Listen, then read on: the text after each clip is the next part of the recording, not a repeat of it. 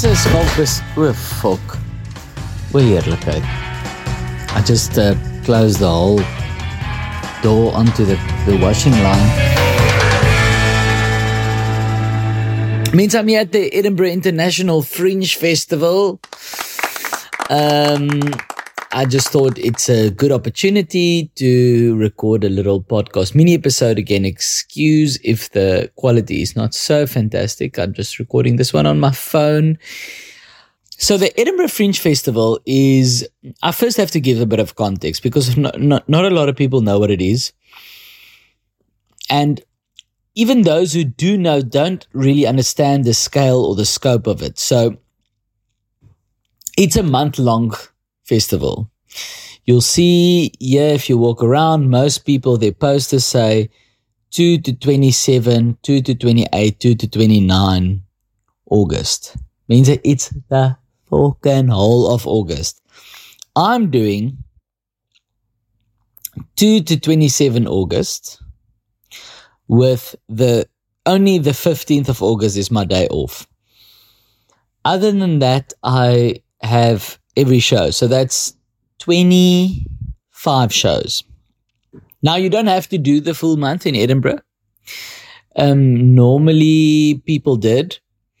But in recent years, people started doing limited runs. People would come for a week, 2 weeks, or whatever. Last year, the comedian who won the award for best show, his name is Sam Campbell. Fantastic guy. I'm friends with him. Very, very funny. He did 2 weeks and he won best show. And a lot of people then started going, wait a minute, the fucking guy who won did 2 weeks. Why are we like a poople here doing the full month and losing money? Because means that's the thing.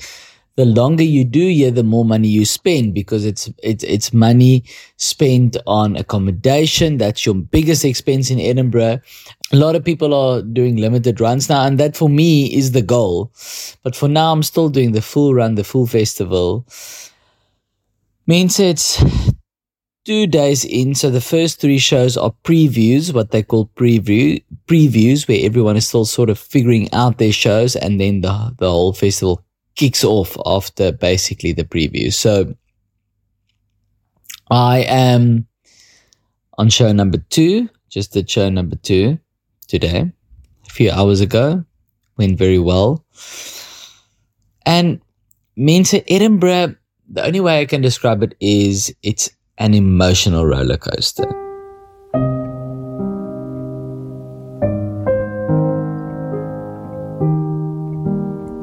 It's up to every sort of comedian to really navigate how they're going to get through the festival mentally. Because means it's a lot. You know, especially for comedy, no? This is something I haven't said on the podcast. It's a very personal art form. Because you walk on stage as yourself. It's not a play. You're not a character. You're not walking on stage as a character, and it's not even your words that you're saying, because a play, it's not your words that you're saying, it's words that someone wrote, whether it's Shakespeare or Mamet or fucking like your friend who wrote the play. And normally there's a director that wrote it. So normally, to an extent, you're a puppet. You are making someone else's vision coming alive. So someone who doesn't like it, it's not that personal, because there's a lot of elements that you can say, yeah, you know, I just tried my best, but the director was cock. Or you would be like, well, I tried to do my best with a cock script, or whatever the case is. But Mensa, stand-up comedy, it's you on stage. There's no character, there's no mask. The words you're saying, it's your words, it's your jokes that you wrote. So if someone doesn't like your show, they don't like you. It's as simple as that. It's fucking personal.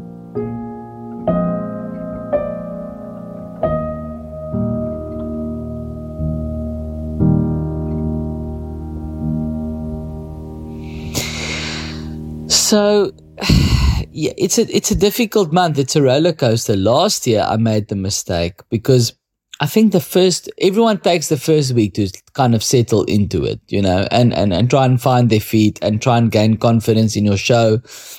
Last year, only after like 1 or 2 weeks, I was at a place where I felt, okay, my show's lekker, my show's good, I deserve to be here. But I made the mistake. I went to go watch a comedian, Stuart Lee. He's not everyone's cup of tea, Mensa, but he is very good. Even if he's not your style of comedy, he is super good. The Guardian once described him as, I think, the best comedian to ever live, or some cock like that. But anyway, last year, after my first show, and let's just say the first show didn't go very well, so I was still feeling very self-conscious about my show and everything. The next day, after one show, I go and watch Stuart Lee, who is this master of comedy. Means I'm not going to lie to you. And you're not supposed to share these things. That's the thing that social media has taught us. Like, you only share the positive. If you're a comedian, you only share the good shows. You post a fucking selfie with the audience, or you go, thank you, welcome, wow. But you're not going to post the picture from the week before where you go, no thank you, Bethlehem. You will never fucking see me again. You know what I mean? Because people have to have this idea, this vision, this picture of you that, heerlikheid, this guy does well. And it's the same with any profession, really, means if you think about it. Estate agent, heerlikheid, I love them. Estate agents, they're such a special group of people. I almost said breed, but that just sounds ugly. A special group of people means an estate agent, you're gonna post the houses you sell. Even if you drive in the street, there's a little boardkie there on the sidewalk that says sold. You don't see a boardkie there that says been struggling to sell for 6 months. No. And they're gonna post on their Instagram, another house sold. They're not gonna post a selfie of them saying, been sitting at this fucking open house 7th Sunday in a row. Everyone who comes here says this place is a piece of cock. No one even wants to dip their toe in the green swimming pool. I'm a laughing stock in the estate agent community. No one is going to post that. Mensa? Now I'm having a sip of red wine. A doctor. A doctor is not going to post a body bag. Mensa, that sounds dark and grim. Well, you know what it is. A doctor sees life and death. Any doctor, I don't think there's that many doctors who post on Instagram, but Mensa, any doctor who does post on Instagram, he's gonna post a life. He's gonna say, what an honor, Mrs. Versace, to be the one to sew on your new arm today. It's an honor.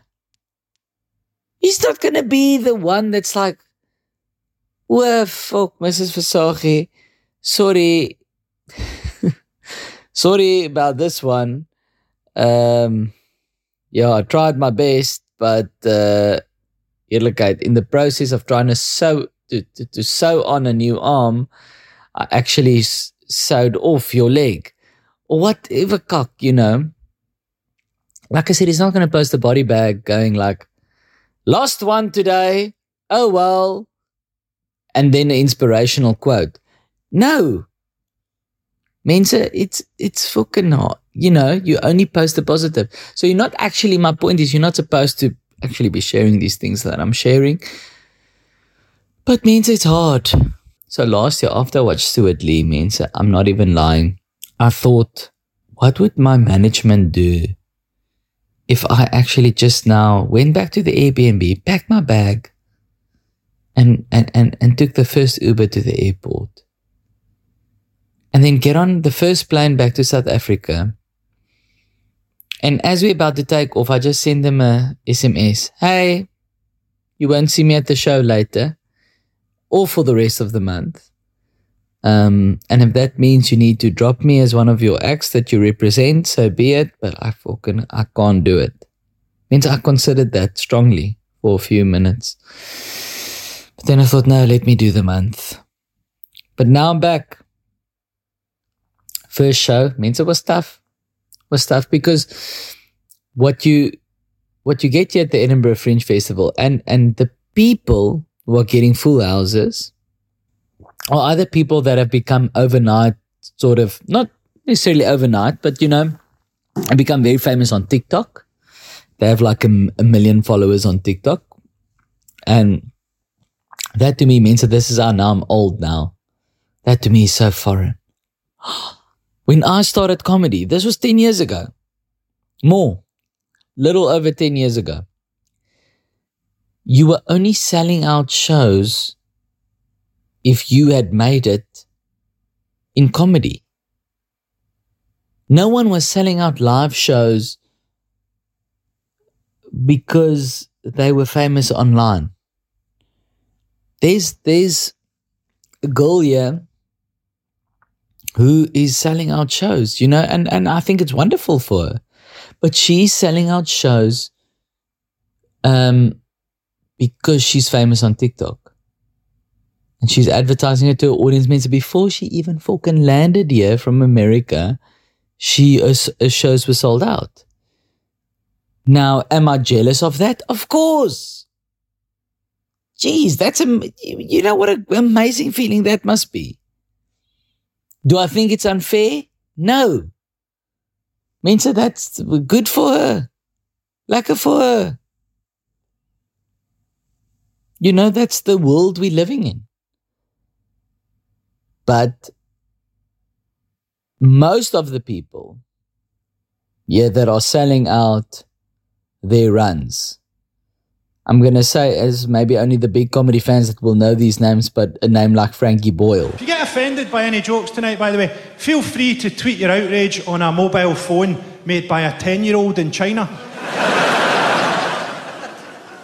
People say that Steve Jobs died too soon, but I think it was a fitting metaphor for his company's attitude to battery life.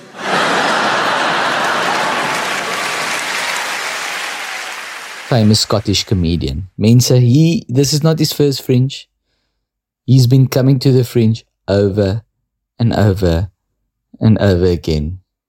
We're talking 10, 20, we're talking decades, Mensa.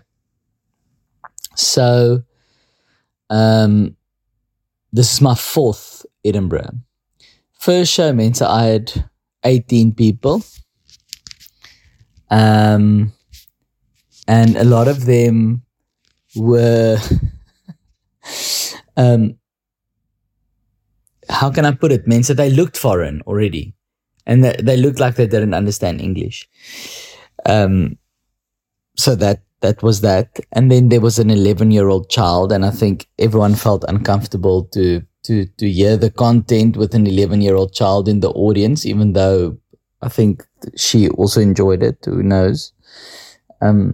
Look, she was playing games on her phone for most of the show, so I'm assuming that it was fine. But then Mensa today, second show, at 30 people. Now, I've got a venue with 90 seats, so it's still not great. It's not even half. But Mensa, they were lekker. 30 people. I mean, that's a crowd. You can form a crowd with 30 people. It was lekker. They laughed, and that was the confidence boost I needed today to push through for the end of the festival. Because now, once you have that gig, like today, once you have that show, you can go again to a show where you have 5 people and you eat shit and it's completely dead silent for an hour, because you can just at least then think back to the 30 people and go, this isn't me. The silence that's happening, it's not my fault. It's just because I have 5 people in the audience. But at least you have a reference to go back to be like, okay, well, this is what it can be like if there was more people. This is what it would have been like if there was more people. But means if you don't have that show, you have no reference to go back to in your head to make you feel better. But means Edinburgh is a very tough place to be. It's an emotional roller coaster because, look, not all the acts do it. I guess some people think they're above it. And you also have a flyering team. So you think, I'm paying people for it, so I'm not going to do it. But means I fly as well. Every day I'm hustling, every day I'm hustling, every day I'm hustling, every day I'm hustling, every day I'm hustling, every day I'm hustling, every day I'm hustling. The days that I'm not sold out, which is a lot of days, I go to the beer tent area just in front of my venue and I fly it. Means I walk around with fucking pamphlets with my own face on it and I say, hey, come watch a comedy show at 5, half an hour in this building. I'm here. And sometimes you see the shock on people's face because they look at the flyer, they look at you and they go, this is you. And I go, yes. But that is for me the hustle of South Africans. Because they go, you fly your own show. And then I go, yes. I didn't come all the way from South Africa for a whole month away from my friends and family, even though this year my parents are coming and my wife is coming. But normally I'm here by myself. I didn't come this whole month away from my friends and family, the comfort of my own home, and more importantly, my dogs, to come fucking sit in the Airbnb and just hope for the best. No! Even if I have 5 tickets left to sell, I will go out there and fly and sell those 5 tickets. That is the hustle of South Africans, man. So I need to shout out South Africans in this moment. Heerlikheid we hustle. No one hustles like us. No one works like us. No one has our sort of, just that it's life and death means in South Africa. It's like you hustle and you live, or you don't hustle and you die. And we have that. And we, South African comedians, we bring that element to the Edinburgh Fringe Festival. We don't sit on our arse and hope for the best. We get out there and you get people into your show.